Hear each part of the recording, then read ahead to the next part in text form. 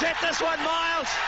Great shot. Oh, it's a big On hit. 10th October, cricket legend Sachin Tendulkar decided to retire from international cricket. Through a media statement issued by the BCCI, he declared that the 200th Test, which he will be playing against West Indies, is likely to be his last. His retirement comes after an illustrious 24 years in Indian cricket. Earlier in the day, we spoke to former teammate Venkatesh Prasad. Sir, your reactions on Sachin Tendulkar's retirement from international cricket? I can't imagine, or I'm sure nobody could achieve what Sachin has achieved. I mean, the feat is such huge and enormous that it could only belong to a person like Sachin. You know, for the simple reason that that he's what he showed basically by playing 200 Test matches, or not just 200 is just a number. The amount of cricket that is played, or say, what should I say, 3 decades or close to 25 years.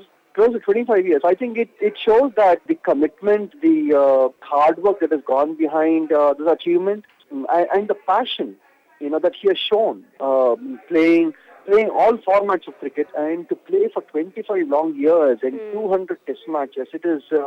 It is not easy by any means. What's your favorite memory of Sachin, both on the field and off the field? Everyone talks about the level of commitment and passion that he brings to the game, but having played alongside him in his junior as well as when he was maturing into the later stages where people had a lot of questions about he should retire and he shouldn't. So through all of that, even his conduct on and off field, which are the real moments which define Sachin, which you remember when you think of Sachin, him? obviously, look, Sachin started to open the innings in a one-day game, especially in 94, 95. And that's when even I came into the team as well. And, the way he has carried on the burden, of opening the innings and literally trashing the opposition and,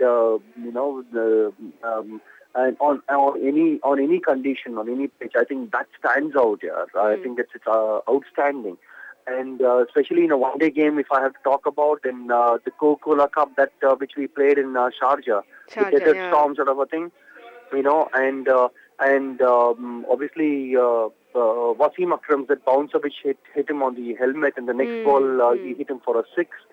I think that stands out. And the Test matches, I think numerous occasions he has bailed the team out. That score of 183, I think something like that he scored against Pakistan at Chennai in 99.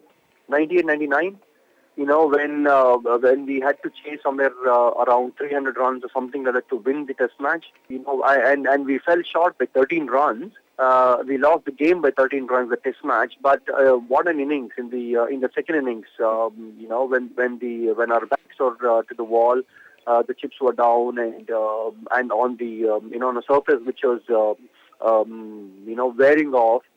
To play in the fourth innings and scoring 100 odd runs, 150 odd runs or something like that was tremendous. And in '96, the innings that he played at Cape Town, the 100, when obviously we were.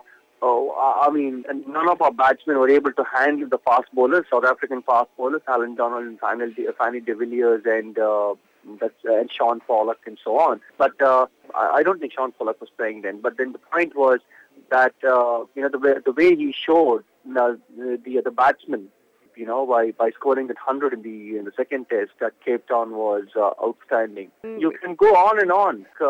I think he's been a wonderful ambassador as far as the game is concerned. And what more to have him play for India. So that's.